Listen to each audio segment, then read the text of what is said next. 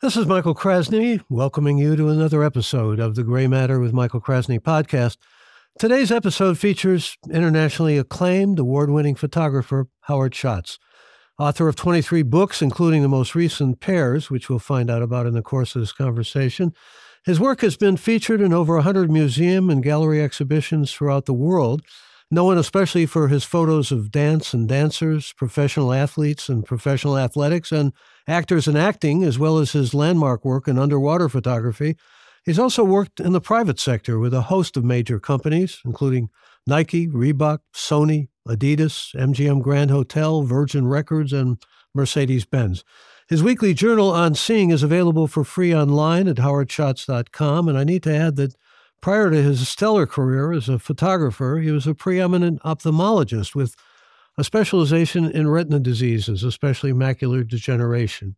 It can be challenging to discuss visual imagery, but I know many of you who are listening to us live are serious amateur photographers with questions about the art and science, as well as the mechanics of photography.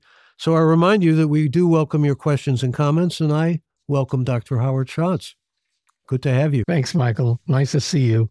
Good to see you and good to be seen. And virtually every photographic award is under this man's belt. Congratulations on the new book, Pairs, which has 365 images in it. And after 30 years as a professional photographer, he now has, I think, more photography books than he did have ophthalmology books. It's been an amazing career, an amazing range in terms of the body of work. I thought we'd begin, though, by talking about something that I've always been interested in talking to you about. And if people want to see your work, they can just go to howardschatz.com, even while we're talking here.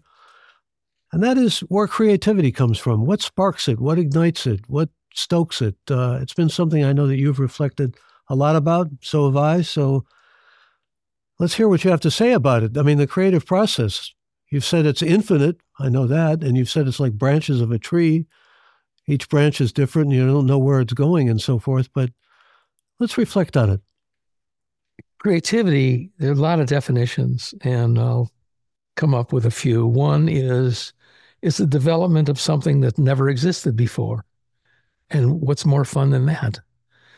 There's a hidden world. There's an unseen world of infinite possibilities visually through writing, music, sculpture, all sorts of things that is waiting to be found and discovered. And the process of working openly to look and find things that haven't been seen before that are also wonderful is play. Creativity is a sort of play and childlike. The older we get and the more we develop norms of behavior and thinking and being, the more restricted we come in terms of the ability to play. And what's wonderful for me is that over 30 years, I've learned and continue to learn that by leaving myself open to my intuition, to what the world is offering me, and looking for that which is previously unseen, is as a fun kind of play that I could ever imagine. I photograph to surprise and delight myself, and I do it by being open. So your openness and your delight in what you do, and passion, by the way, I think plays an important role in the work that you do, has covered so many different territories. I mean, I have to ask you, at this stage of your life and your career, what stands out as being perhaps most rare, most precious, or is there anything that stands out and continues to endure in that way? I am as hungry as ever.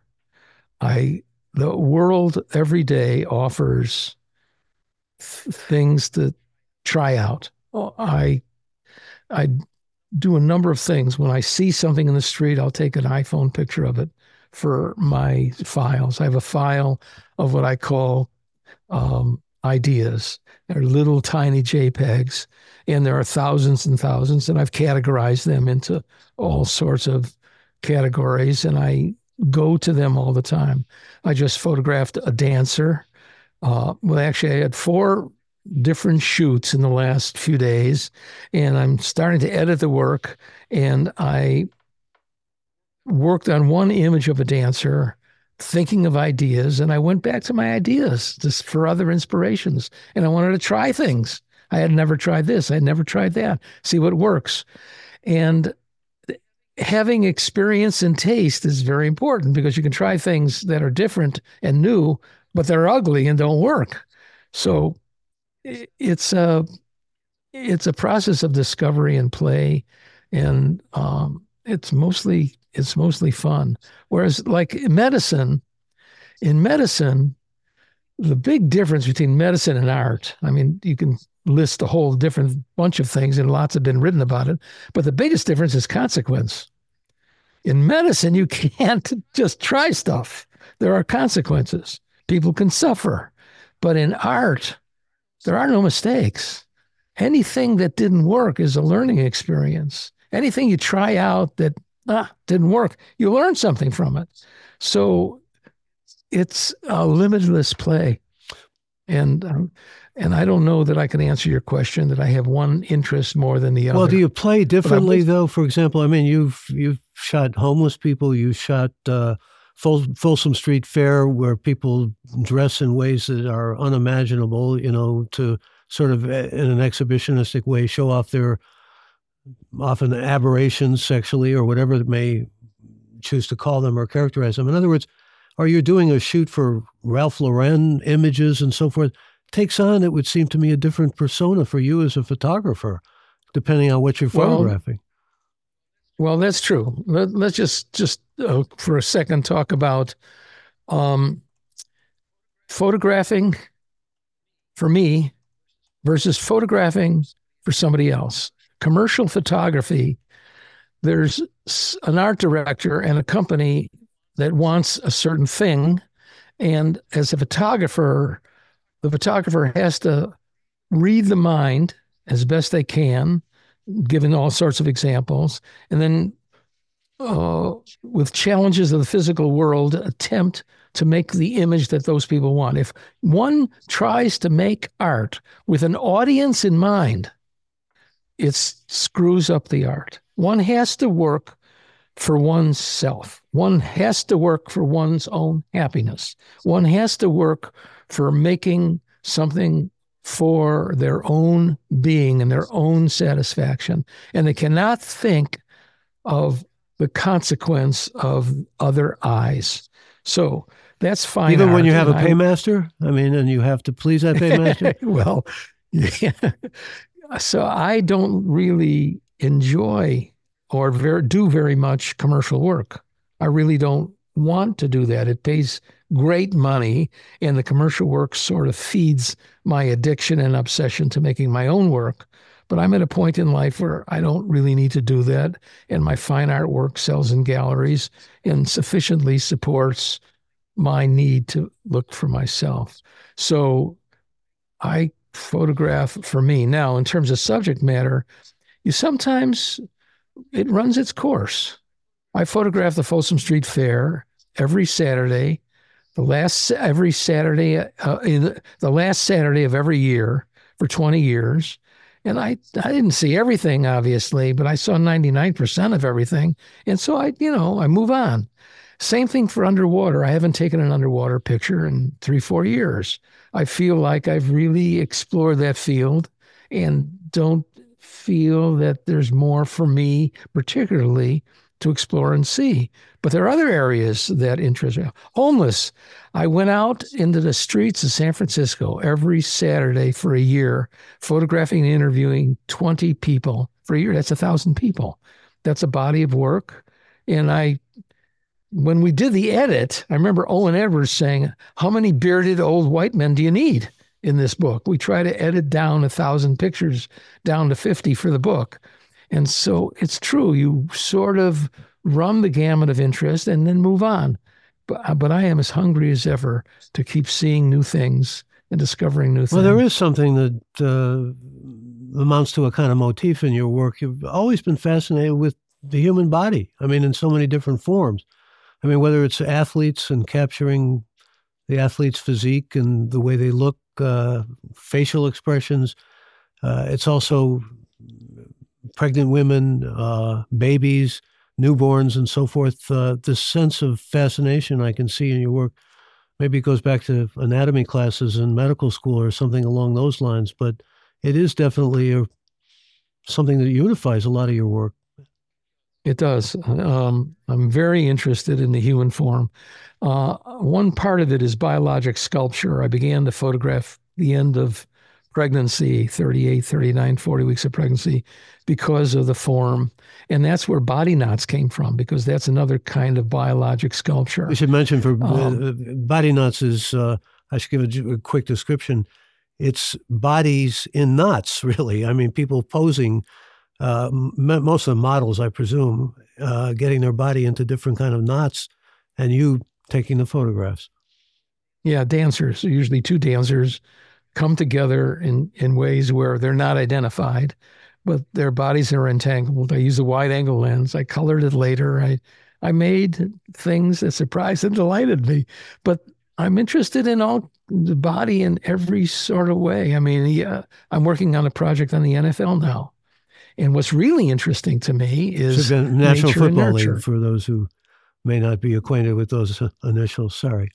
That's right. For example, offensive linemen are generally 300 to 350 pounds, big, huge guys that do two things. One, they create a wall of protection for the quarterback so he can pass, or they create a gap in the defensive line in order that a runner can pass through. These are big, huge people. Now take the opposite end of it. Take a cornerback who might be 180 pounds, who can run sideways and backwards almost as fast as he can run forwards. They're like little gymnasts. And so looking at NFL players, there's a whole range of body type, from slim and quick to bulky and thick to totally muscular to tall and lean. It's quite fascinating, quite interesting, and that's one of my interests. And I haven't lost my interest in the human form. Well, there's interest in finding out information from you. I want to go to a question from a listener right now who's joining us from Provo, Utah. It's Fred, and thank you for the question, Fred. And again, questions are welcome. Fred wants to know, while it's not about tools, what cameras, lenses, and lights are you using right now? Well, anything that works for you, anything that makes images for you, it sort of doesn't matter. But if you need to know what I use in my studio, as a studio photographer, I use strobes and medium format cameras. I use a Hasselblad camera, Broncolor strobes, Chimera lightings, and I find that I have a phenomenal range of possibilities to see things, to light things. When I'm outside of where we live, I carry a camera all the time. Michael Krasny and I have gone for walks on Tiburon's walkways a number of times, and he remembers that I carry a camera. I remember having a picture of Michael and the dog he once owned, his black Labrador. I think I sent you that picture, You right? did. Thank you. Yeah. Anyway, so I carry a 35 millimeter Canon camera with me, but the iPhone is a great camera. All the cameras are fine. The camera doesn't really matter too much. What matters is then what? I photograph mostly nowadays for raw material. I need the material, and then I sit down with my computer and I work with the material, modifying it, changing it, painting it, distorting it, contorting it, turning it, adding things, subtracting things, to try to find things that I haven't seen before that are remarkable, to make something that blows your breath away is extremely hard. I can make a good picture anytime, but to make something that's fantastic and magnificent and phenomenal is really, really hard. And so I work toward that. He's a photographer now, though. I mean, like you say, if you have an iPhone, you can be a photographer. And all those images are out there, which makes it hard for commercial photographers. There's so many images that are so easily accessible that the world of professional photography has really gone through some quantum changes. It has. It has supposedly a few billion images every single day get made and posted. It's quite remarkable, but it sort of broadens the possibilities even further. Makes it more challenging to get that rare, exceptional kind of photograph or image that you're talking about, though, doesn't it? Well, it does. It makes it harder and harder and harder and harder. The more you see, the more you can recognize banality. The more you look, the more you can recognize what is really great and what isn't really great. There's a question: what makes a great piece of art? And it turns out there is no answer. Nobody knows the answer to that. If there was an answer, there'd be a formula and anybody could do it. But there is no answer. It's a mystery. And the fact that it's a mystery is what makes the making of art so much fun. Well, AI might be able to solve that question. I mean, a lot of people are concerned and anxious about the fact that perhaps AI will be creating art and creating art that's comparable to some of the great art. Well, AI is producing things that haven't been produced before, and it's quite interesting to see what's going on. We'll see what happens. It changes almost every day. Another question for you. This is from Adrian in Wellington, New Zealand. Thanks for the question, Adrian. Wellington, New Zealand? You have listeners in Wellington, New Zealand? Listeners all over the world, you betcha. Oh, God. Adrian wants to know, what challenges did you encounter while photographing Cirque du Soleil? I guess he knows your work. Well, the biggest challenge for photography, and I don't know if this could be applied as even a metaphor to all art, but at least for photography, is access. Access. How do I get access to the dancers, to the football players, to the Folsom Street Fair, to the pregnant women? How do you get, if you're a photojournalist, how do you get access to Gaza? It's getting access. Now, Cirque du Soleil occurred because there's a magazine called Zinc, Z-I-N-C, I think, or maybe a K. That was a fashion magazine 10, 15 years ago. And I photographed a number of fashion and beauty shoots for them.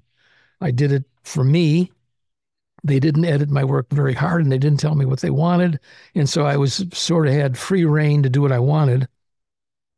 And then I came up with the idea, how about, since you're Canadian, the editor-in-chief was Canadian, and Cirque du Soleil came out of Canada, maybe you have some connections. He says, I do. I know them all. I said, how about get me in to the Bellagio Hotel in Las Vegas for a week or two and let me photograph the whole thing and I'll submit all the pictures.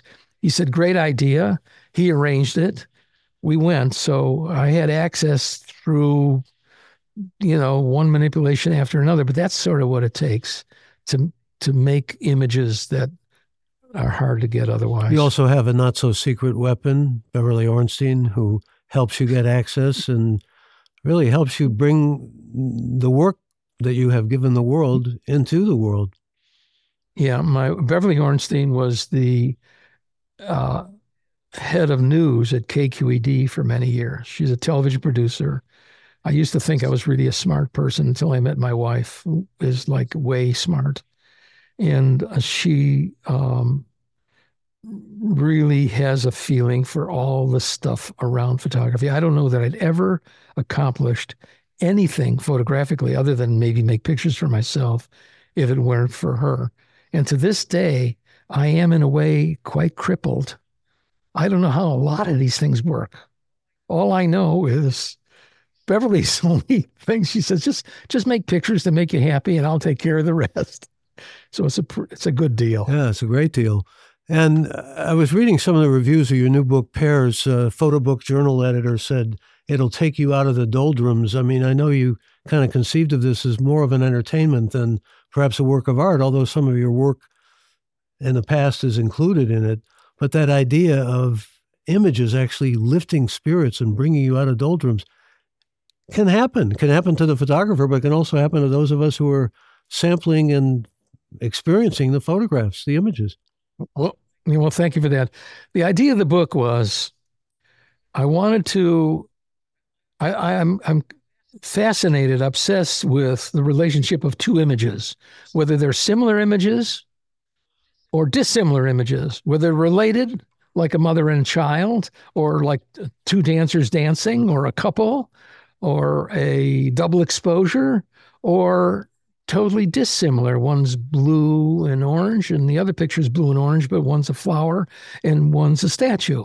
So I was very interested in the idea of diptych, which of course comes from altar pieces of two images up on a church dais where, like, say, birth of Christ and death of Christ, that sort of things. The term diptych came from religious things. You as a scholar know diptych better than I do, but is now applied to all sorts of comparable imagery. And so we went into our files.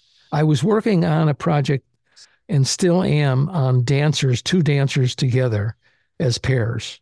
So I decided to go into the files and look for any pairs of images. And we came up with 200, 300,000 images. We then sat down and edited them, and then we then categorized them. It turns out there are 20, 30 categories of images.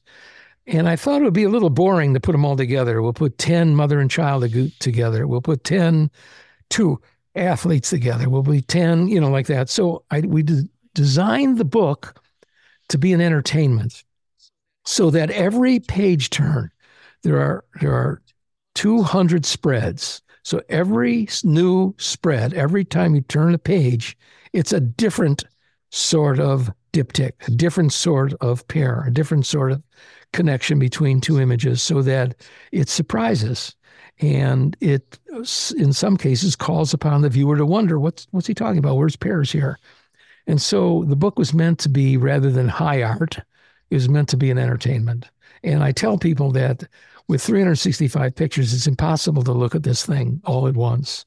And I suggest put the book out at a place you pass by every day: kitchen counter, living room, coffee table, maybe the bathroom, and just look at a few spreads at a time. And that's it. And it was meant to be just a simple little entertainment. Some of your work is much more than entertainment, though. It's designed to be profound and reflective and even meditative. In fact, often your work is described as surreal, which I find fascinating in itself as a description, because it makes me think of Dali. It makes me think of Salvador Dali, that is. It makes me think of the unconscious and the way we're moved into unconscious realms and so forth. You think of yourself as a surrealist? No, I'm just really looking for things that make me go, and surprise and delight. And I mean, that's the idea. And of course, then is it wonderful? So it's a high bar, though. You want it to surprise, delight, to be rare, it's hard. I mean, yeah. I've gone a week working on one image without being able to find something that was special, that was exceptional. I was able to make 100 different variations of an image that were pretty good, that were passable, that would be, if you were making a record album and had 10 songs, that would pass as one of the songs, but not one of the best. So it's hard to find. Sometimes I abandon pictures. Sometimes I'll work on an image and I'll put it away. And then I'll take a breather and work on other things and come back to it a week or 2 or 3 or 4 later. I think you probably have experienced the same thing in writing of books. You sometimes get so into it and so involved and so connected to it, you can't see it anymore. So you sort of have to put it away and open it up a week later or a month later and see it anew again. So that happens. It's hard to make fantastic images, and it's a great challenge, but it's still play.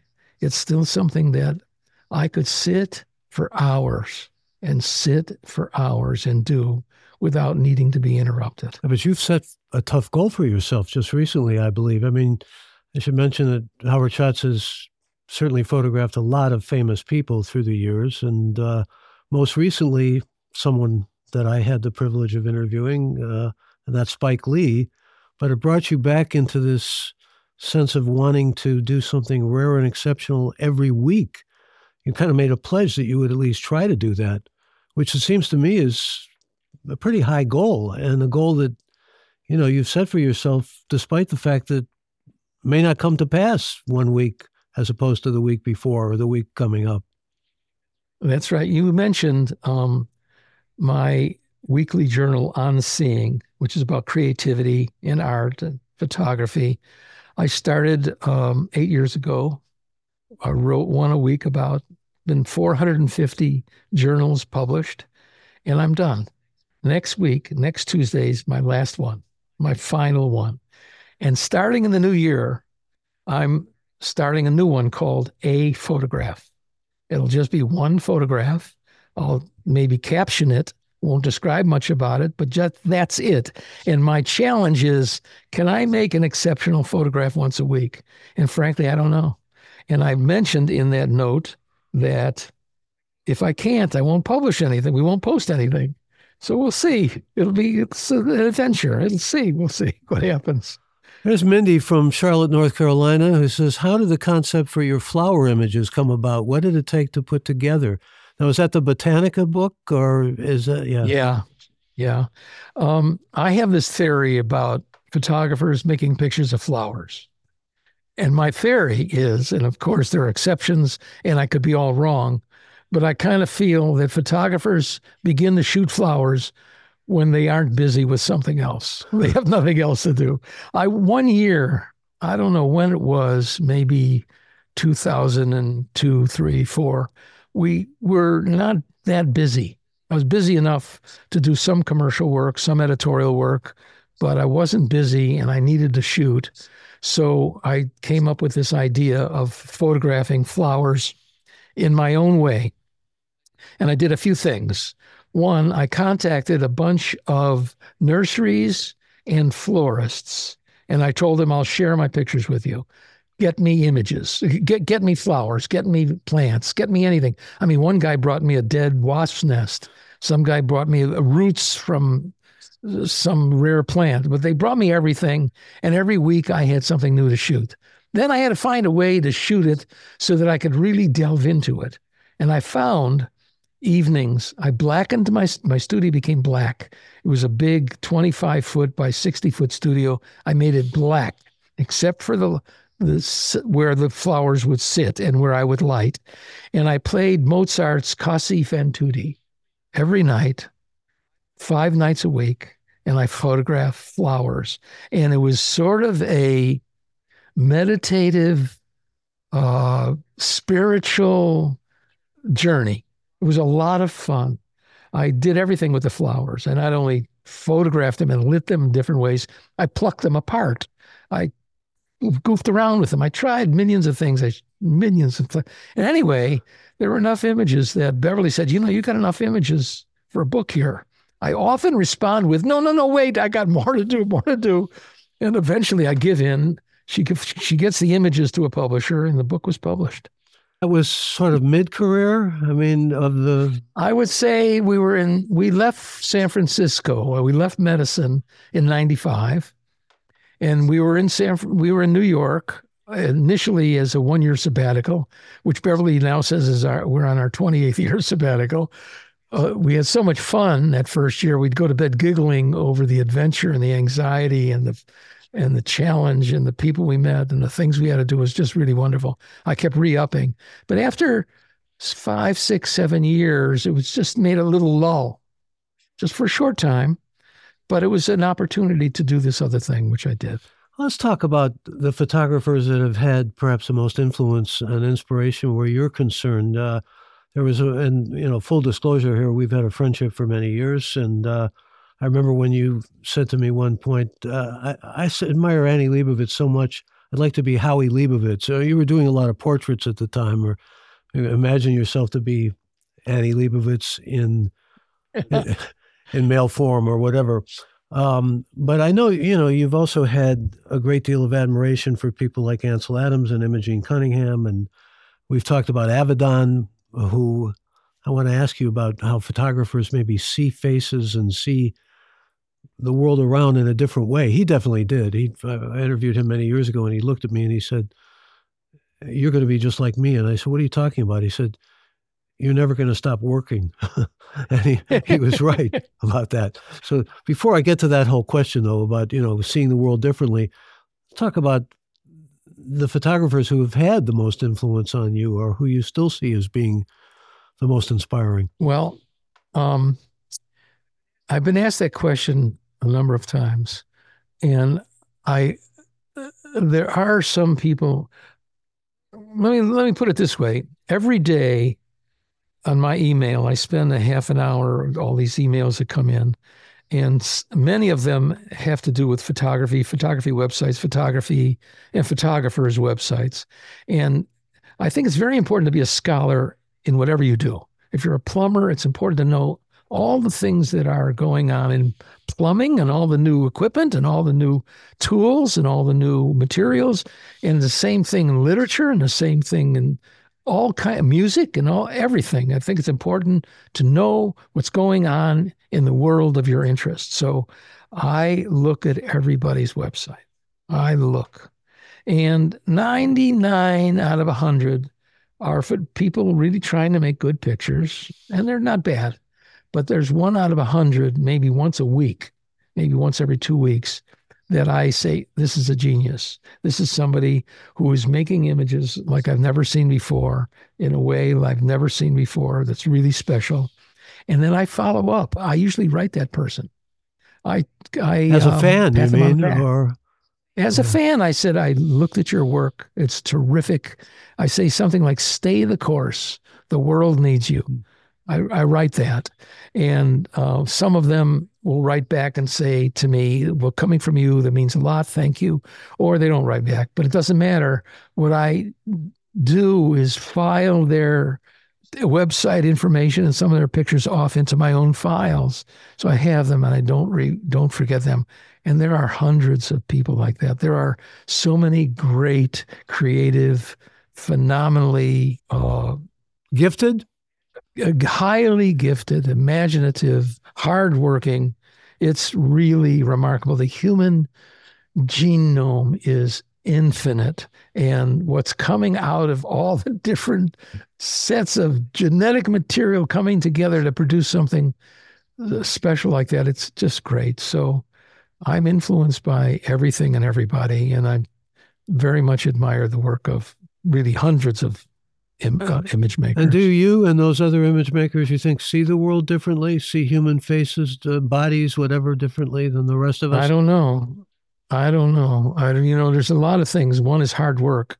You could have a talent, but if you don't work hard at it, nothing's going to happen from it. So you really have to really work hard. But some people have an innate ability to see, and have innate vision. And it's just one of those things. It's unusual, remarkable. Another question for you from Boston. Nate, thank you for the question.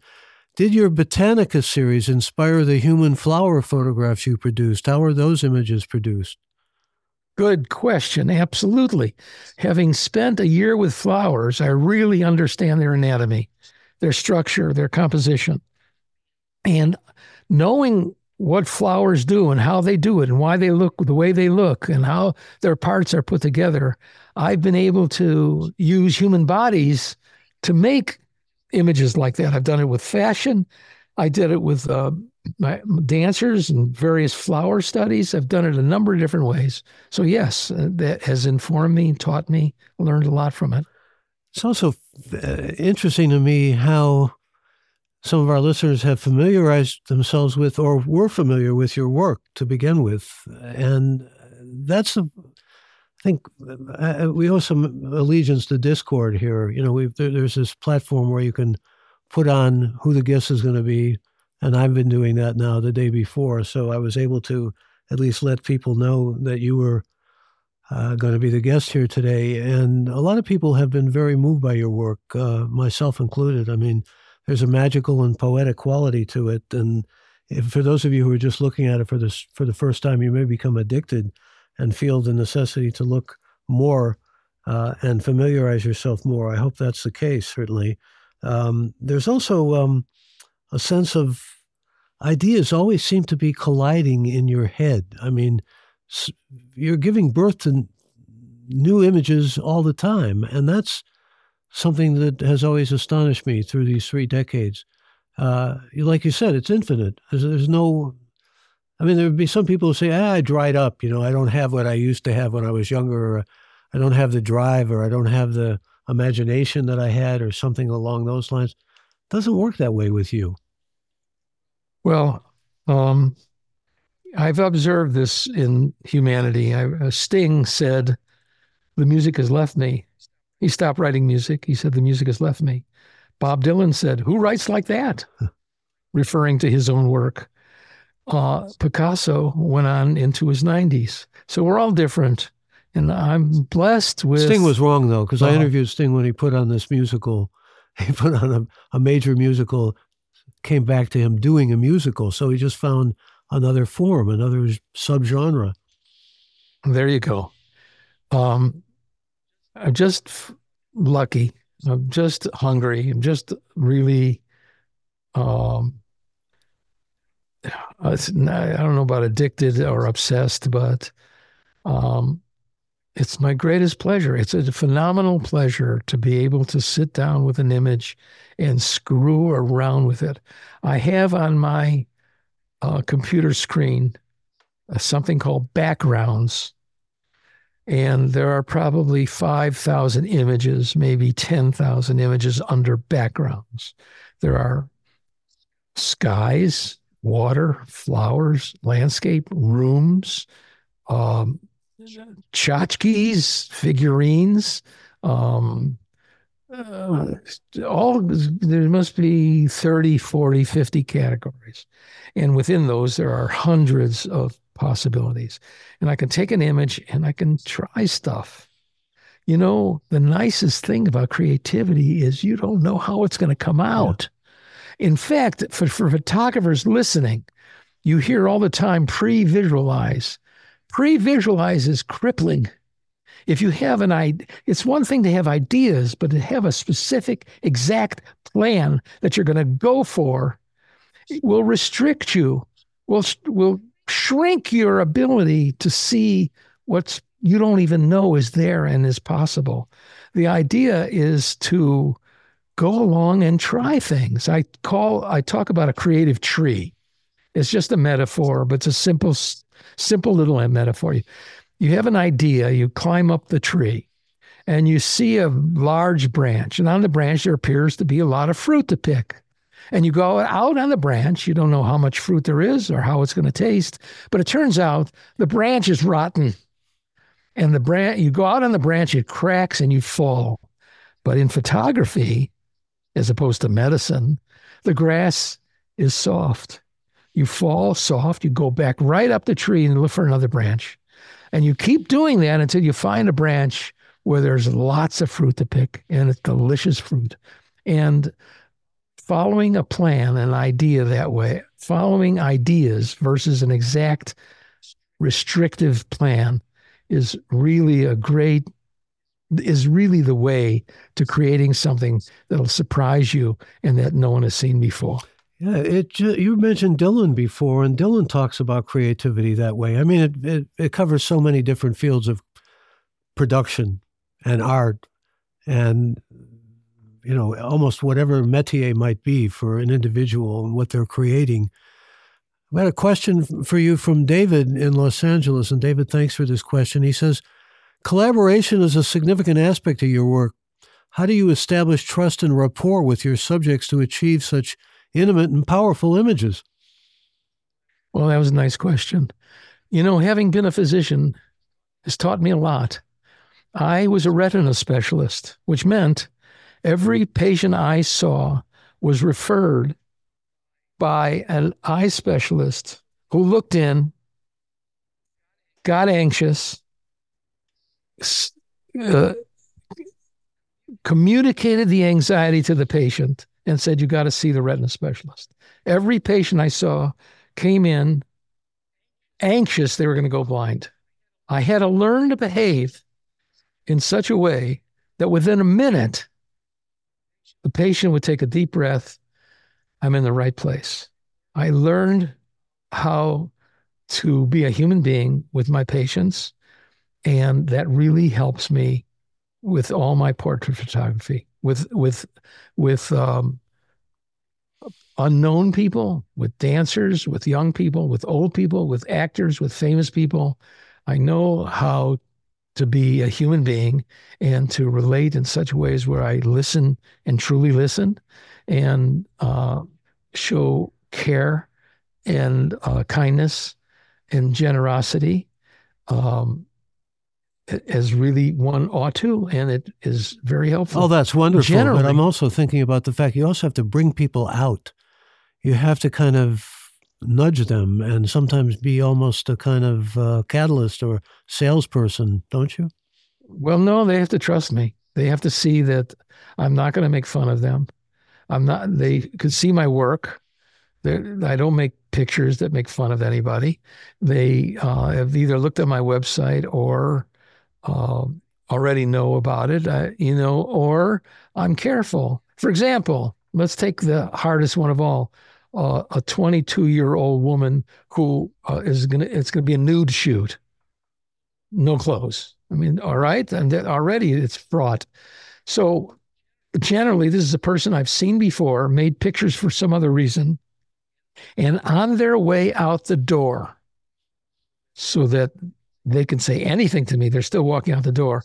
I said, would you be interested in making a picture without clothes, something like this? And I'll show them examples.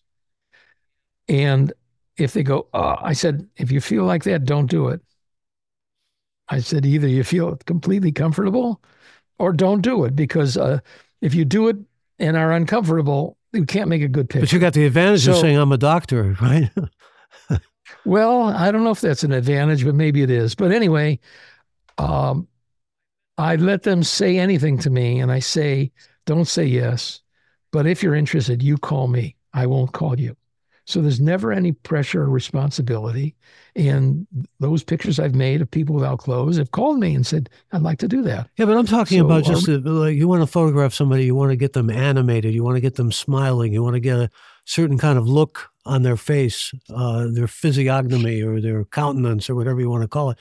And I mean, I've seen you work and you really are able to get them going in the way you want to get them going. I'm not talking about shedding their clothes. I'm just talking about, being involved in the whole process of what you're creating. I try to make it fun. I try to make it like it's fun and not too serious.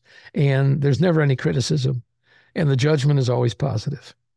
So I'd say it works not all the time, but almost all the time. And here's Greg from Athens, Georgia, who says, your underwater photography in H2O is visually captivating.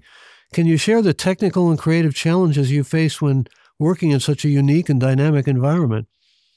Well, it really is challenging. For one thing, we use strobes. And if a strobe comes near a pool and drops in the pool, whoever's in the pool dies, electrocuted. So we have to learn light in such a way as the strobes can't be anywhere near the pool, or you don't use strobes. Secondly, there's pool chemistry. Chlorine burns the eyes and it creates all kinds of funny looks on the face. So you got to get rid of the chlorine. And one can do that chemically. For a day, you can get the chlorine out and then replace it when the shoot is over. Third, there's temperature. People who are just in a pool not swimming, if it's 85 degrees, they're going to get hypothermic and start shivering. So we've learned you got to make it about 92 degrees in the pool so that it's heaven on earth being in the water. Then there's all the other things, but there are all kinds of now underwater housings that make it easy to compose and focus and graphically design images. It's the number of underwater pictures of images nowadays is gone. It's just thousands of pictures. So it's not that difficult, but essentially temperature, lighting, and chemistry are important, but those are all fixable. And speaking of chemistry, when you talk about the photography you've done of many really beautiful models, women without any clothes and so forth, I mean, I don't know if I could do that clinically, aesthetically, keep Yeah. myself removed. I mean, there is Yeah. some kind of a challenge there too, isn't there? Yeah. And it's changed because of the internet. People are much more uh, adverse, careful, unwilling, and it's understandable because the internet has made lives terribly uncomfortable and unhappy. So it's changed. It's just different. So you get into that whole element again of trust and making certain that you convey the importance of putting trust in you. Yeah. Nowadays, I'll tell everybody a trick. Um, I'm not that interested in the sexuality of the dancers taking their clothes off. I'm more interested in their bodies, their musculoskeletal system, and the sensuality of their skin. So I've got a way around it. They wear string thongs or string tops. They wear something that covers their breasts, and they wear strings. And they wear a thong, which covers their pudendum, and a string around their waist. And in post, you can remove the string. In post-production in Photoshop, you can remove the string. But I asked permission. I said, I'm going to remove the string in post. So it's going to look like you have no clothes, although nothing's going to show. How do you feel about that? Now, occasionally dancers say, I don't want you to do that. I said, okay. So. But you did a whole book called Nude Body Nude, which was I did, entirely but that was a long nudes, time. right? Yeah. That was a long time ago. It was 25 years ago. Yeah, it was still new territory, right? I guess so. In many respects. So this challenge that you put before yourself now, an image each week that's going to be rare and exceptional, you hope. How do you meet that standard? I don't know. We're going to find out. January on Tuesday or Wednesday after New Year's will be the first post of a new weekly called A Photograph. And so I've got the first one. I feel the first one I got. I don't have the second one yet, but I'm working at it. We'll see. We'll see what happens. These will all be done in your studio? Yeah. All my work is Beverly, my dear wife, built me a new studio. Have I shown it to you? When you were here? I did see it, yes. Yeah. So I've been using it now. It's a 45 foot by 45 foot, 2,000 square foot, wonderful space where I can shoot, and I have all kinds of gizmos. I can try things and play things. I got, it's just wonderful. We've now done a half dozen shoots there, and it really, really works fine. One thing I do want to say is, and you probably know this as a creative author yourself, writing, important ideas that are so creative and brilliant. You can't listen to anybody because somebody's advice is their advice. It's their vision. It's what they want. It's not you. You're the only one with your voice. You can listen to ideas, but then you have to judge them and edit them. Do they fit me? Is this something? I've had many, many friends come up with hundreds of ideas. Why don't you shoot this? Why don't you shoot that? You know what? This would be a great subject. No one has ever hit the bell because the bell is deep inside. And to do a project takes a lot of effort, a lot of energy, a lot of time, a lot of responsibility, a lot of work. And you have to really want to. So if somebody's good idea doesn't fit with you, it's never going to work. You can't listen to anybody. We got to listen to your own deep inner self and go where it wants to go.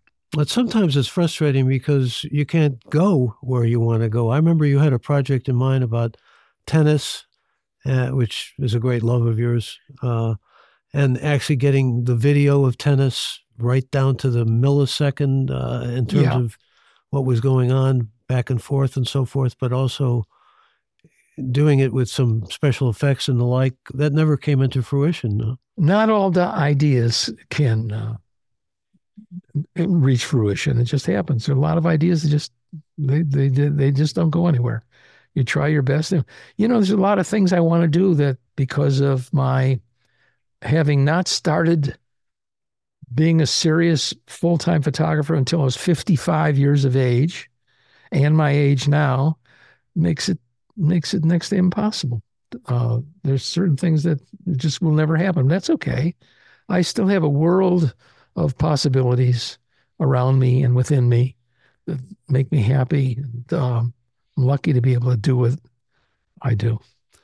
Do you find yourself, though, I mean, like if you're going for a walk, you're going to the corner store to buy something, whatever, suddenly you think, I should photograph this.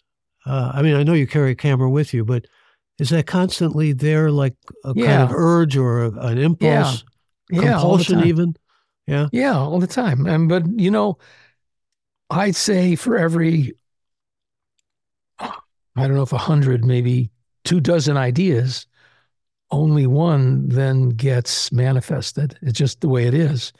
Come up with ideas all the time that just aren't possible, but there are plenty available. So I'm still have plenty of work to do. Lots of work to do. Well, you've taken on other dimensions in your work, though. I mean, you do a lot of interviewing now.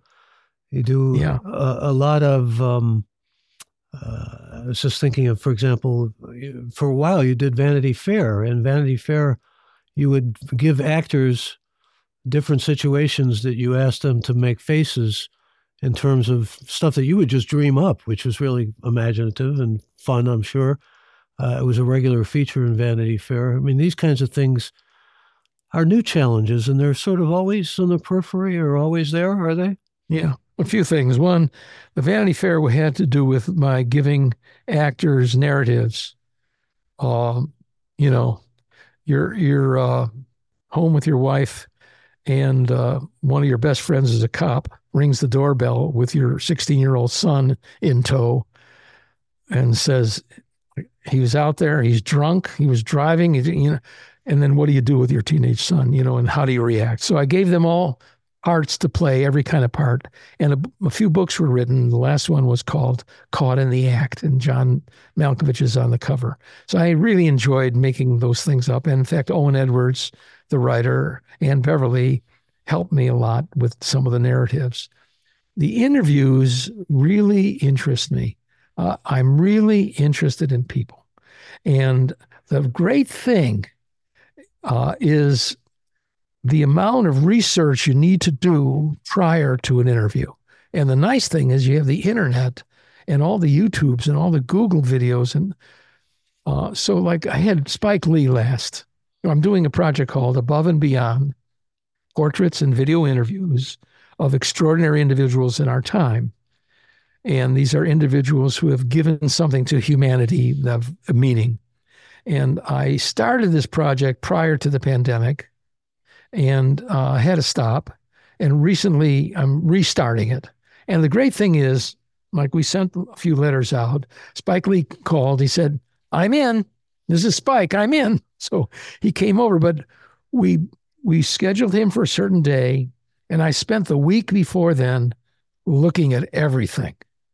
I looked at everything. Now, you, as the interviewer of this world, understand this better than anybody, but I prepared. I read everything I could read. I looked at every single interview he's ever had that was available to me, and I tried to develop ideas and questions and thoughts and concepts that he hadn't been asked before. Did you see the interview I did with him? I didn't even know if it's available anymore. Well, it was a little fraught, but that's not necessarily. I had not, but I thought I saw every single one that was available. But like there was one question I asked him, when you write for your own movies, for your own narrative movies, rather than when you do documentaries, he does, narrative film, and for which he writes the script, and then he also does documentaries.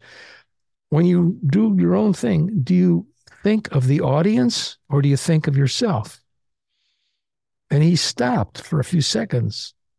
He says, I write for myself. And of course, that's the right answer for any creative person. You can't write with anybody else in mind if you're going to be writing something original and fantastic. So that was one question that came to mind that came from that interview. But the marvelous thing about preparing is all you learn. Preparing is really fun. It was fun looking at those interviews. It was fun reading all the things I could about him. It was fun getting to really know him as much as I possibly could. So when he showed up in the studio, I was really ready, and the interview flowed seamlessly. And so I really enjoy that a lot. Sometimes you do think of a specific audience, though. I used to tell students, I used to quote Kurt Vonnegut, who said, "Write for strangers," which is not a bad thing to take under your belt. Because if you write too much for yourself, you can get clouded and you can get narcissistic and you can kind of lose your way and lose the path you're on. But if you write for strangers, it can help you maybe gear things toward a general audience that you need. Well, that's the cost. The cost of being creative for yourself is the vulnerability that you have to experience putting it out there. That's the cost. It's often an expensive cost. Agreed. Yeah. So you got all kinds of projects in the works here. What's cooking? Well, I'm working on the NFL thing. Now, I talked about access earlier. To get a football player into my studio, it's the hardest damn thing in the world. Between July and Super Bowl, they are chained by their coaches. They're not let out. You can't get any football player here. Secondly, during the off season between Super Bowl and July, most of the players, not all, but most of the players live in Miami, Arizona, or LA. And so to get them to New York, usually the response is, "I'd love to do your project.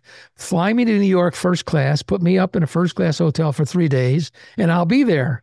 Well, my projects aren't about a budget. There's no money. I'm paying for everything. So we respond with, "If you're ever in New York, please let us know. We'd love to have you." So accessing football players is very hard. It's been a little easier to get Giants and Jets because many of them do live in the New York area or New Jersey.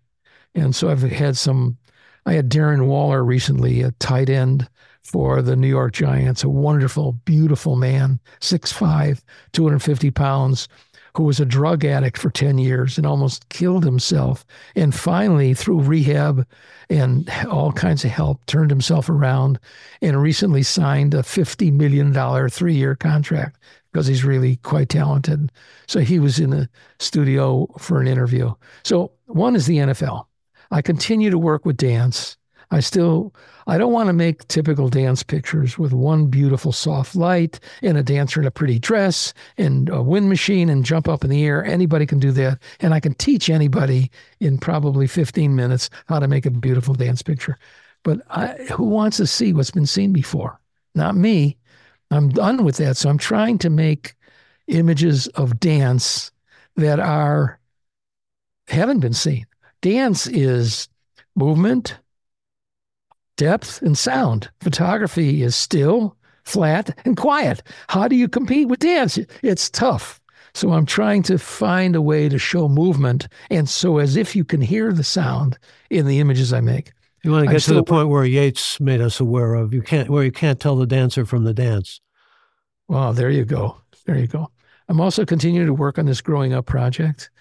I'm restarting the Above and Beyond project, and I'm starting a project with actors. It turns out on Broadway at any time, there are usually 5 or 10 famous actors, Hollywood actors who love to do Broadway. They come for 6 weeks or 3 months and they do a play. And currently in season, there are 4 or 5 wonderful actors here that we invite to the studio to make portraits, and I'll do an interview. So we're doing that. And my plate is full. I'm so lucky. I can't get enough, and I'm blessed to have this energy. I tell my wife we're so happily married and in love and connected. I just tell her, and healthy. I said, I just want this to last a long time. It's not gonna, but maybe it will for a long time. We'll see. Well, I certainly hope so. And what you've already given to the world is so substantial and remarkable, extraordinary, really. And we have a lot to be grateful for in terms of what you have given. And I'm talking about your medical career as well as your career as a photographer, two amazing careers. Thank you, Michael. Well, thank you. It's always a pleasure to talk to you, not only as a friend, but as an interlocutor. And I want to thank all who joined us for this Gray Matter with Michael Krasny podcast episode, and all of you who will be joining us in the future on Apple, Spotify, or at graymatter.show, where we cordially invite you to sign up for membership in our exciting Gray Matter with Michael Krasny community, and that's Gray with an E. Thanks to this great Gray Matter with Michael Krasny team, Alex, Shannon, Colin, Chad, Kevin, Jeff, and Colleen, and to this episode's special guest, Dr. Howard Schatz. I'm Michael Krasny. Bandwidth for Gray Matter is provided by CacheFly at CacheFly.com.